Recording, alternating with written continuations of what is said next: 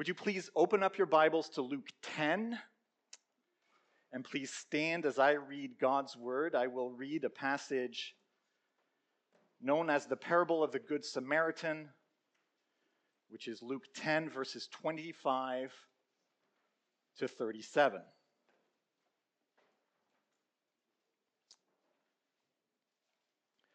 Luke 10, starting at verse 25. And behold, a lawyer stood up to put him to the test, saying, "Teacher, what shall I do to inherit eternal life?" He said to him, "What is written in the law? How do you read it?" And he answered, "You shall love the Lord your God with all your heart, with all your soul, with all your strength, with all your mind, and your neighbor as yourself." And he said to him, "You've answered correctly. Do this and you will live." But he, desiring to justify himself, said to Jesus, "And who's my neighbor?"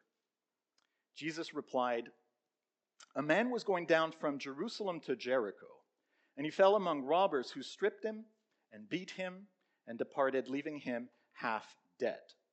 Now by chance a priest was going down that road, and when he saw him, he passed by on the other side. So likewise a Levite, when he came to the place and saw him, passed by on the other side. But a Samaritan, as he journeyed, came to where he was, and when he saw him, he had compassion. He went to him and bound up his wounds, pouring on oil and wine. Then he set him on his own animal and brought him to an inn and took care of him.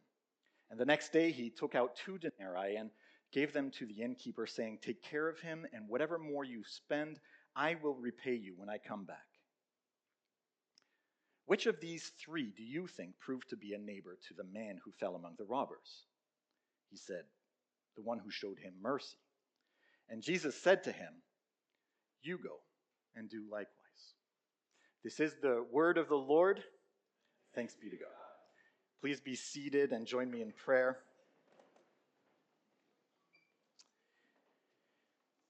Heavenly Father, thank you for your word. Please help me to make it clear based not on my own interpretation, but on your authority and through your indwelling Spirit. Amen. On December 24th of 1914, in a part of Belgium known as Le Bois de Plexter, World War I was raging. It was trench warfare. The 1st Battalion of the Royal Warwickshire Regiment was entrenched just yards away from the German trenches. They'd been firing back and forth at each other for months. The casualties were astronomical. But as the evening of Christmas Eve drew near, the bullets slowed to a complete halt. And one of the strangest wartime events ever occurred. Both sides came together to celebrate Christmas as one. And while the war went on to claim millions more lives over the next 4 years, for one evening, soldiers on both sides broke bread together. And the British machine gunner Bruce Bairnsfather wrote this about that night in his memoir: "There was not an atom of hate on either side." Can we admit that sometimes it feels like we are at war? We have our banner unfurled, they fly their flag. There are big, powerful voices speaking over us, bullhorns on either side calling us to take no quarter. The church is seen as an existential threat to their very identity. And we see their flag flying over our public schools as a claim of victory over our children. Spiritual warfare, Satan worship, bigotry, hate. The rhetoric is running as hot as it possibly can. Both sides claim that the fate and safety of children hangs in the balance. The argument on the one side is that denying children their true identity will lead to mental illness, depression, and suicide. Any attempt to discuss an alternative view is seen as a conversion therapy, equated with crude experiments from the 1960s to treat same-sex attraction with barbaric electroshock therapy. On the other side, we see manipulation, obscuring of the truth, preying on children's insecurities, accusations of grooming for sexual abuse, pushing hormone therapy leading to sterilization, and invasive surgery leading to mutilated bodies. Boy, oh boy, are the battle lines drawn. It's all amplified by social media to an absolute fever pitch. Make no mistake, the online vitriol spills over into the physical world.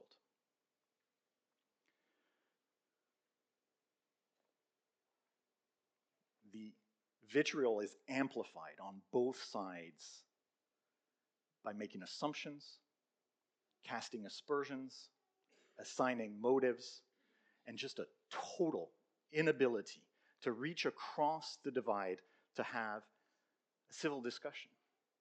How can we possibly start to love our neighbor when we can't even speak with them? We don't even speak the same language at this point. That is the challenge before us. Let's see if the Bible has anything to say about addressing this challenge. Here's the basic logical thread that I want to follow to tackle it. 1, should we really love our neighbors? If no, then we can all head to the picnic early. But if yes, then who are our neighbors? And are members of the LGBTQ community really our neighbors? If no, again, we'll head out of here early. But if yes, then what does that look like? How can we love our LGBTQ neighbors? What does it look like? It's a pretty straightforward structure. I hope it makes sense to everyone. So let's jump in. First question, should we love our neighbors? Well, in our passage, Jesus is asked by a lawyer, no less, someone who studies the scriptures, the law of the Old Testament. He asks him the following question in verse 25, "Teacher, what shall I do to inherit eternal life?" The man's a lawyer. We're told he's testing Jesus. What does it all boil down to? What's the main takeaway? Make it snappy, if you would. And Jesus answers him, well, you're the lawyer. You tell me. What does the law say? What is written in the law? How do you read it? That's verse 26. Well, the lawyer knows his stuff. He answers, you shall love the Lord your God with all your heart, with all your soul, with all your strength, with all your mind, and your neighbor as yourself. And he nailed it. Verse 28, Jesus tells him, you've answered correctly. Do this and you will live. So the answer to our first question, should we love our neighbor, is a pretty resounding yes. It's right up there with loving God. So sorry, we can't go home just yet. But on the flip side, we're flying through these questions, right? One down already. Both Jesus and the lawyer are on the same page here. No doubt about it. Yes, we must love our neighbor. So what about our second question? Who is our neighbor? Well, let's read on, because verse 29 tells us that the lawyer has the same thought. We read, but he, the lawyer, desiring to justify himself, said to Jesus, and who is my neighbor? Why would this justify him? Well, there's an assumption in the question, right? Surely, you mean those who are like me, right? Like my neighbors are my fellow Israelites, right? And this is an important consideration because we can fall into the same assumption. We can assume that we are to love those within the church.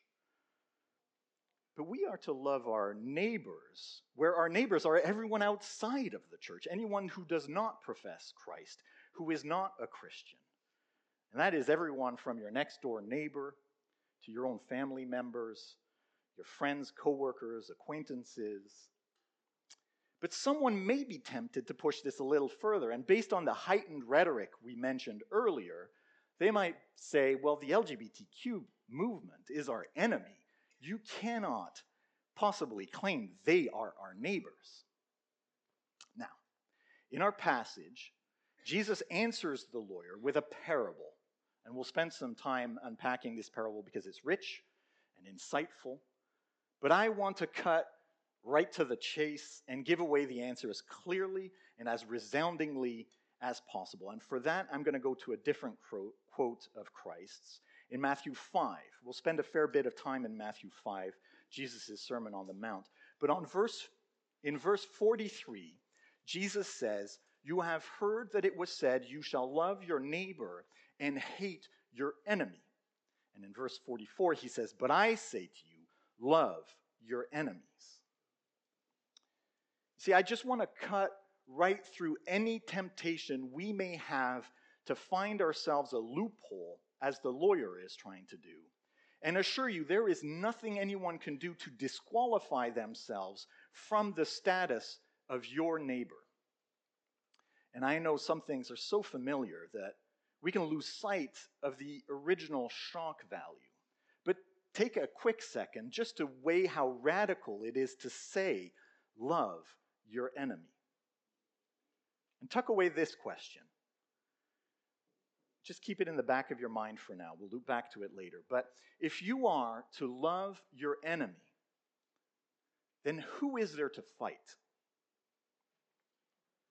But for now, let's go back to our text. I want to dig into it because Luke 10, the parable of the Good Samaritan, is where Jesus not only effectively demonstrates that our neighbor is not limited to the family next door, is not limited to those we like or agree with.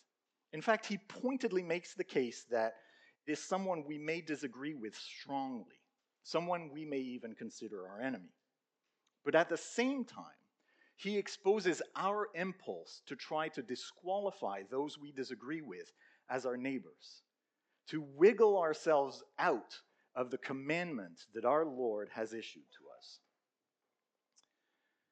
Now, Jesus does not choose any of the identities of the characters in the parable by accident. So let's consider them one by one. First, the victim.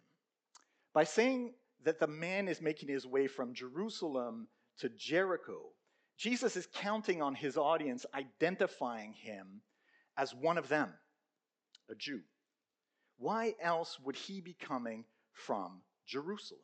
Surely this man, the victim, is our neighbor. He is one of us, and he is in need of loving help. We're told in verse 30, he's half dead. And now by chance, a priest is coming along. What good luck.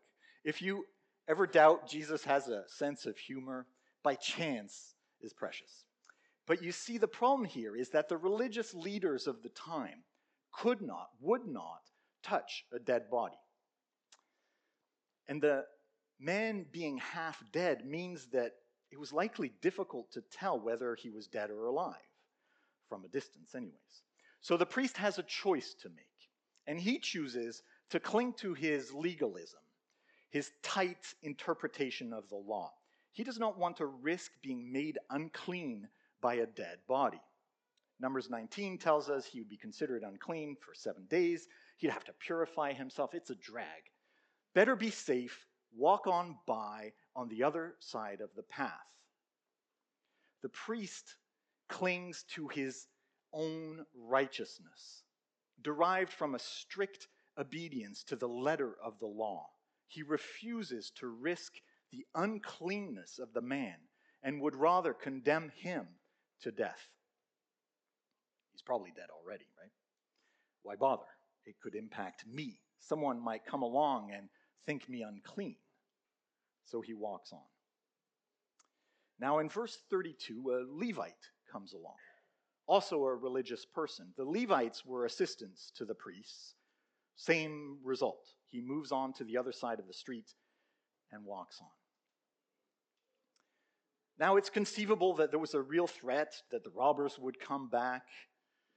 But Jesus sets it up in a way that the most religious people around, whatever their specific motivations, put themselves first. Their safety, their righteous standing, their moral superiority over the person in need.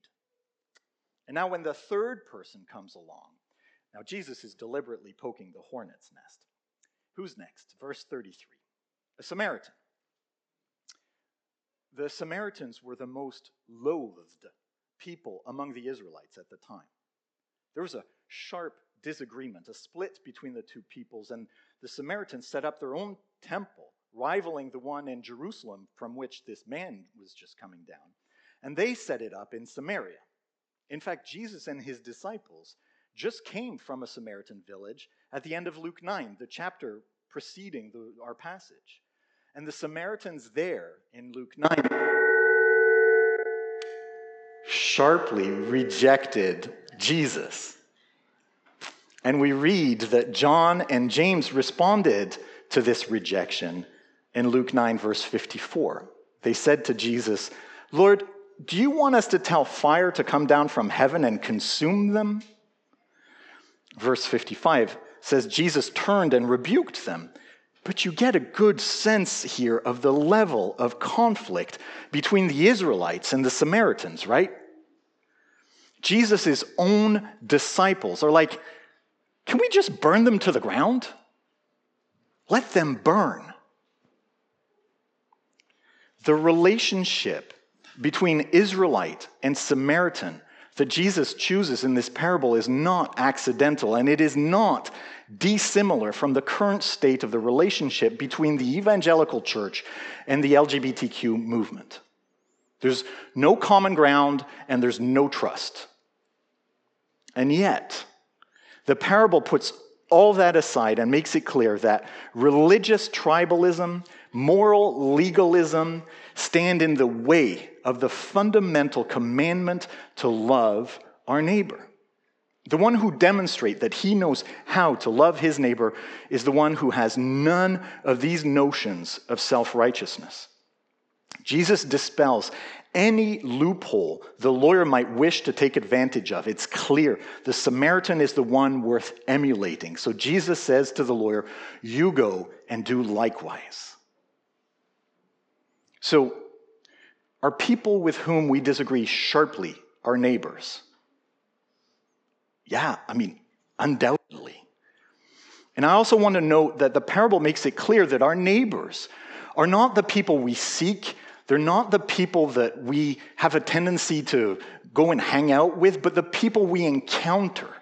The people who, in his providence, God places on our path. You see that, right? Let me say this as delicately as I can. If you have not encountered any members of the LGBTQ community in this day and age, in this particular part of the world, if you've never come across a gay man, a lesbian couple, a teenage boy or girl struggling with gender dysphoria who identifies as non-binary, then I want to suggest it's possible that you're leading an insular lifestyle. And if that's the case, maybe you have removed yourself from the community in which you live.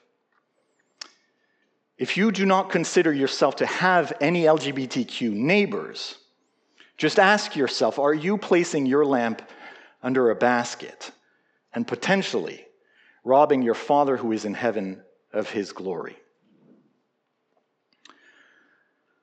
Before I push this issue too hard, let's move on to the next question. 3. What does it actually mean to love our neighbor? To answer this question, I want to consider two extremities, because loving your neighbor is a spectrum. So from the one end, confrontation, the other end, affirmation. So on the first end of the spectrum, does loving your neighbor mean confronting them with the hard truth? Like staging an intervention? Well, maybe, but that's not something you do with a stranger. This is certainly the extreme end of the spectrum. I don't see Jesus modeling such a simplistic behavior in the Bible. Let's just say he washes more feet than he flips tables. In most situations, our Lord sought to sit down, break bread, discuss Not changing his mind, he remained steadfast, but often, not always, but often, causing those who interacted with him to lay down their lives, turn away from their sin, repent, and follow him. What about the other end of the spectrum? Does loving your neighbor mean affirming them in their sinful state apart from Christ? This is certainly what the world expects of us, and from what I've experienced, you may feel the same way, it's not just the speed of the change of worldly expectations, but the sweeping swing that has taken place.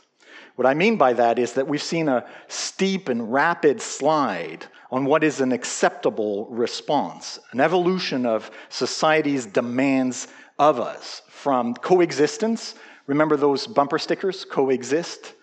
Then it was tolerance, that was the buzzword. Then it quickly became acceptance, and now it's celebration. So while our view may not have changed, the perception and reception of our view has changed dramatically. What society expects of us is nothing less than celebration, which is an extreme version of affirmation. But let's consider what Christ expects for us. For that, let's go back and hear from him. And I want to go back to Matthew 5. And this time, look at verses 27 and 28. Jesus is quoted here. And he says, "You have heard that it was said, 'You shall not commit adultery,' but I say to you that everyone who looks at a woman with lustful intent has already committed adultery with her in his heart." These are Jesus' words, and I want to make sure we hear just how striking they are. His commandment here is in no way permissive or affirming. He takes the sexual laws on lust, adultery, and divorce. Does he loosen them? No, he tightens them. He doesn't lower the bar. He raises the bar way, way higher. Jesus' Sermon on the Mount in Matthew 5 is probably very familiar to a lot of us, but we must never lose sight of how counterintuitive and how countercultural it is. These are red letters. You can follow Jesus or you can reject him. But if you are going to follow him, then this is who he is. You cannot say you follow him and then say he is anyone other than this. Jesus is Jesus in the Bible. There is no other. His life, his ministry on earth was documented in this book right here.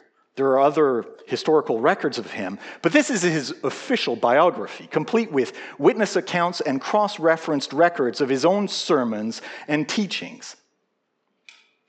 Sam Albury, in his book, Is God Anti-Gay, has been very helpful in my thinking here. He says, based on the modern view of Jesus, you might expect Jesus to say something like, "You have heard that it was said, 'You shall not commit adultery.' But I say to you, love is love." Based on an unbiblical understanding of Jesus and his teachings, you might expect him to lower the bar.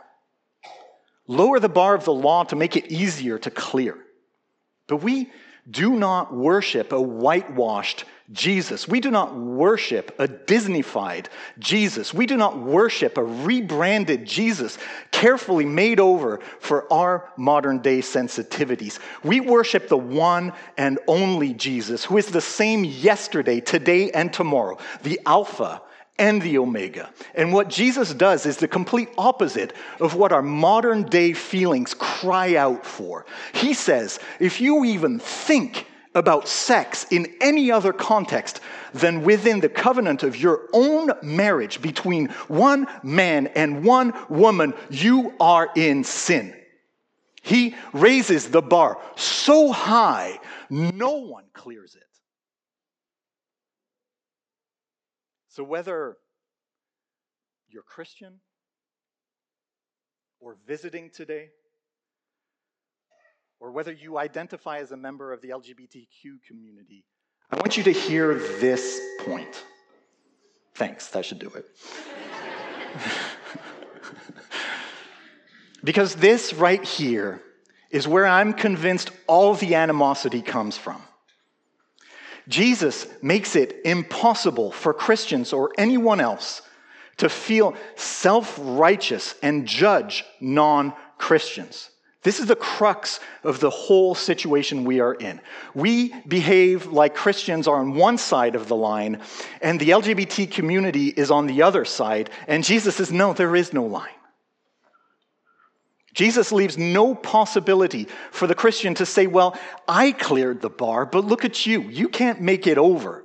So clearly I am superior to you. No, no, no, no, no, no. We are all just looking up, staring at an impossibly high bar, completely aware there is no way for us to clear it on our own. None is righteous. No, not one. Do we believe this, church? Jesus continues and lays out the consequences of sin. We need to believe he is warning us. We can't sidestep and act like it's for others and not us. Because in the following verses, Jesus doubles down and reinforces his point. He doesn't stutter. He forcefully, unblinkingly states the devastating consequences of our failure to measure up. The consequence is hell. And I know we would all love to rewrite this part and smudge over the H-bomb.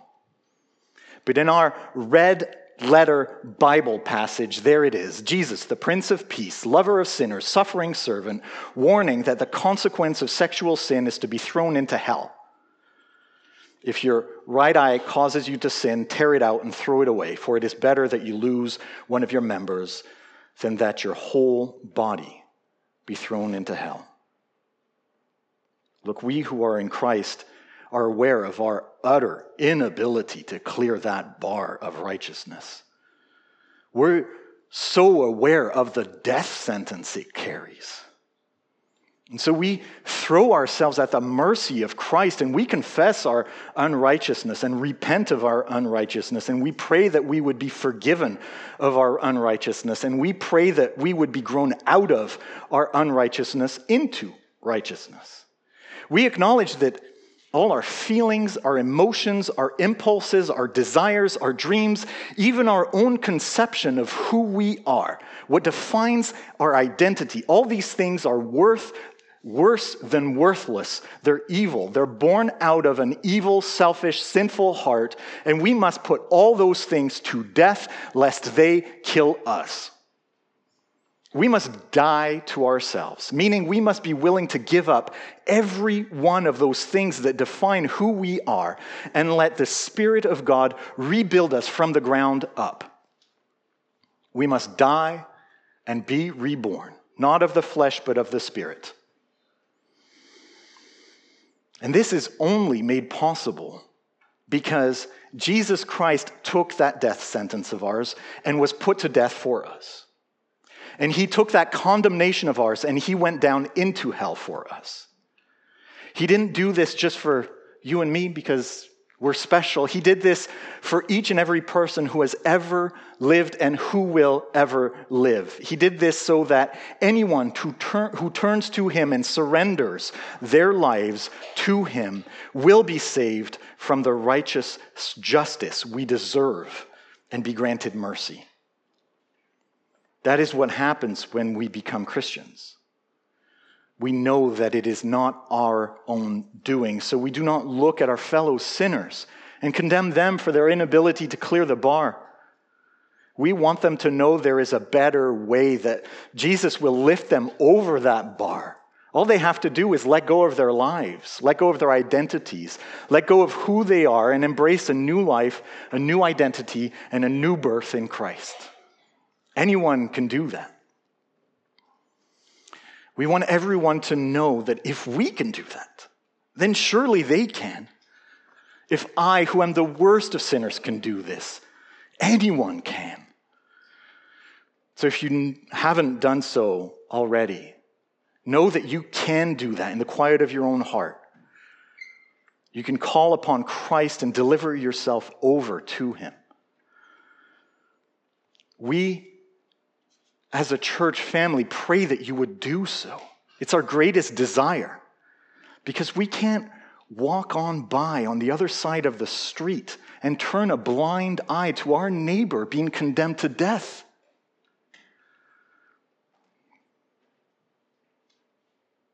We will not affirm a behavior that will lead to death. We cannot lead anyone we are called to love into believing that sin is consequence-free. We cannot imply or let anyone believe that we think it's safe. It's not. Embracing sin, unrepentantly living in sin is not just risky, it's certain death. And we must keep this in mind if we're asked to celebrate Pride, to participate in an LGBTQ event at work, invited to a gay wedding, or to address someone in their chosen pronouns. Can my participation be viewed as affirmation? We do not lay stumbling blocks for others. The consequences are too dire. The cost to our Savior was too high. And if we cannot affirm, I want you to hear this also, nor can we judge our neighbors in their sinful state apart from Christ. If this isn't made clear by Jesus' words in the Sermon on the Mount, then hear Paul's words in 1 Corinthians 5. I'm going to read this passage quickly. 1 Corinthians 5, starting at verse 9 down to 13. This is Paul writing to the church in Corinth. I wrote to you in my letter not to associate with sexually immoral people, not at all meaning the sexually immoral of this world, or the greedy and swindlers or idolaters, since then you would need to go out of the world. But now I am writing to you not to associate with anyone who bears the name of brother, if he is guilty of sexual immorality or greed, or is an idolater, reviler, drunkard, or swindler, not even to eat with such a one. For what have I to do with judging outsiders? Is it not those inside the church whom you are to judge? God judges those outside. Purge the evil person from among you. In this letter to the church in Corinth about sexual sin within the church, he calls out fellow Christians. But you heard verse 12, for what have I to do with judging outsiders? Paul makes it clear that we judge those who are in the church, not those without. If you're in Christ and consider MABC your church, then you are part of the body of Christ here in Georgetown. We are brothers and sisters bound together by the blood of Christ that was shed for us. We're bound in our submission to Christ. We'll be reaffirming that shortly as we take communion together. And as a body, we're set up in a way to encourage each other in our faith walk, to spur each other on in our growth into the image of Christ. Church membership is important. It's meaningful. It's actually essential to the life of the Christian because we agree to be in each other's business, to watch and to know each other, to speak into each other's lives. So if I were to come to you and ask that you now refer to me by the pronouns she, her, you should categorically reject my request. You should rebuke me and call me to repentance. For I would be rejecting my commitment to a biblical view of sexuality. And if I refuse to do so, I should rightly be excommunicated from this body. That is what Paul says in this passage in verse 11. I'm writing you not to associate with anyone who bears the name of brother. But anyone who is not part of the church, who is not Christian, who does not profess Christ, cannot be excommunicated. They're never part of the body to begin with. Your neighbors, those outside the church, who may be your family members and closest friends, they find themselves in a sinful state the way we all did prior to accepting Christ and his call on our life. They're apart from Christ. Our neighbor's greatest need is not to change their lifestyle. Their greatest need is to know Christ. And it's our job to introduce them to the love of Christ, because God loved us while we were yet enemies. We and our LGBTQ neighbors are not at war. There is a war raging, though. The seed of the woman is fighting the seed of the snake. When I was in Edmonton last summer, there was a man doing street evangelism, preaching the gospel on the corner of Jasper Avenue and 109th Street. And after a few minutes, he was approached by a young woman who was waving a flag, set out to disrupt his preaching. What caught my eye most of all was the flag she was waving. It was a rainbow flag, but it had a dark inscription in the center of it I hadn't seen before.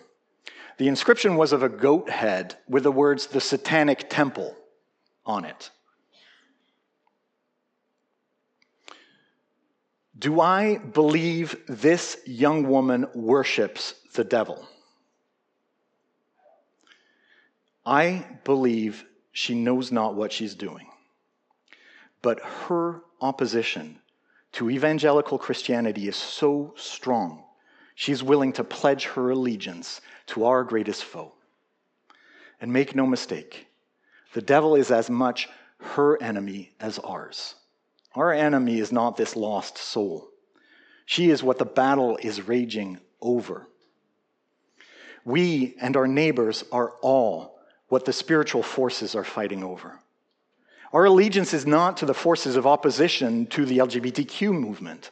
Our allegiance is not to some sort of religious morality or just society or some denomination or tribe. Our allegiance is simply to Christ. And I understand the anxiety is real, but we cannot lose sight of our individual neighbors being obscured by the vast movement that is claiming to speak on their behalf. So what are we to do? Over and over, the Bible is clear on our role. Steadfastness, faithfulness, hold fast to the Word of God. Hold on to God's promises. In the midst of all the shifting cultural demands on us, cling to the Rock of Ages. Stay focused on God's promises. We don't need to take part in any culture war. That's not our war. As for the spiritual war, well, it's already been won for us. It's a huge relief to me. I don't want to fight in any war. We just need to remain steadfast in our faith, to not be swayed or intimidated or tricked into believing that there is any higher authority over our lives than Christ and His Word. And we need to obey the command to love our neighbor. That one is non-negotiable. We are tasked with inviting our neighbors into the church. We need to get to know our neighbors, to lovingly invite them into our life so that we may be invited into theirs. So that we may understand their circumstances, their beliefs, their assumptions and presuppositions, whatever their beliefs are based on, the barriers that they've built up to the possibility of faith. We need to get to know our neighbors in their individual circumstances and see them not as members of the LGBTQ community, but as image bearers of God, fearfully and wonderfully made. If First World War soldiers can come together across no man's land to celebrate the birth of Christ together, we who are reborn in Christ can reach out across the divide to our lost brothers and sisters and invite them into our family. After all, following Christ is costly for all, but we gain Christ. We gain the family of Christ. We need to show our neighbors the joy and the beauty of life in Christ. And war and condemnation and judgment are not beautiful. But the gospel is. These are deeply personal, sensitive, touchy matters. This is not a case for bullhorn evangelism, but for true love, hospitality, friendship, reaching across the no man's land, risking the shelling, the bullets, and inviting them to join us on our side. The raid sirens will continue. The bombings will not cease.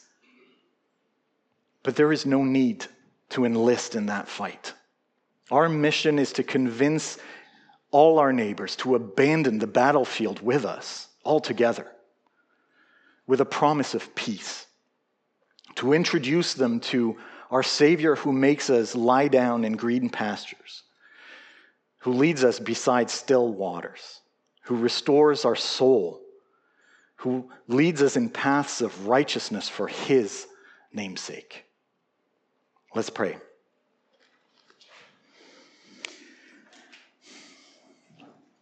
Heavenly Father, would you please remove any anxiety we may have and open us up to true Christian love for our neighbors. Grant us opportunities to come to know them and point them to you and give them a reason for the hope that is within us. Lord, I pray that we would be known as a city on a hill, that our light would go out from this place as a reflection of your glory and as a reflection of the love of your Son, Jesus Christ, in whose name we pray. Amen.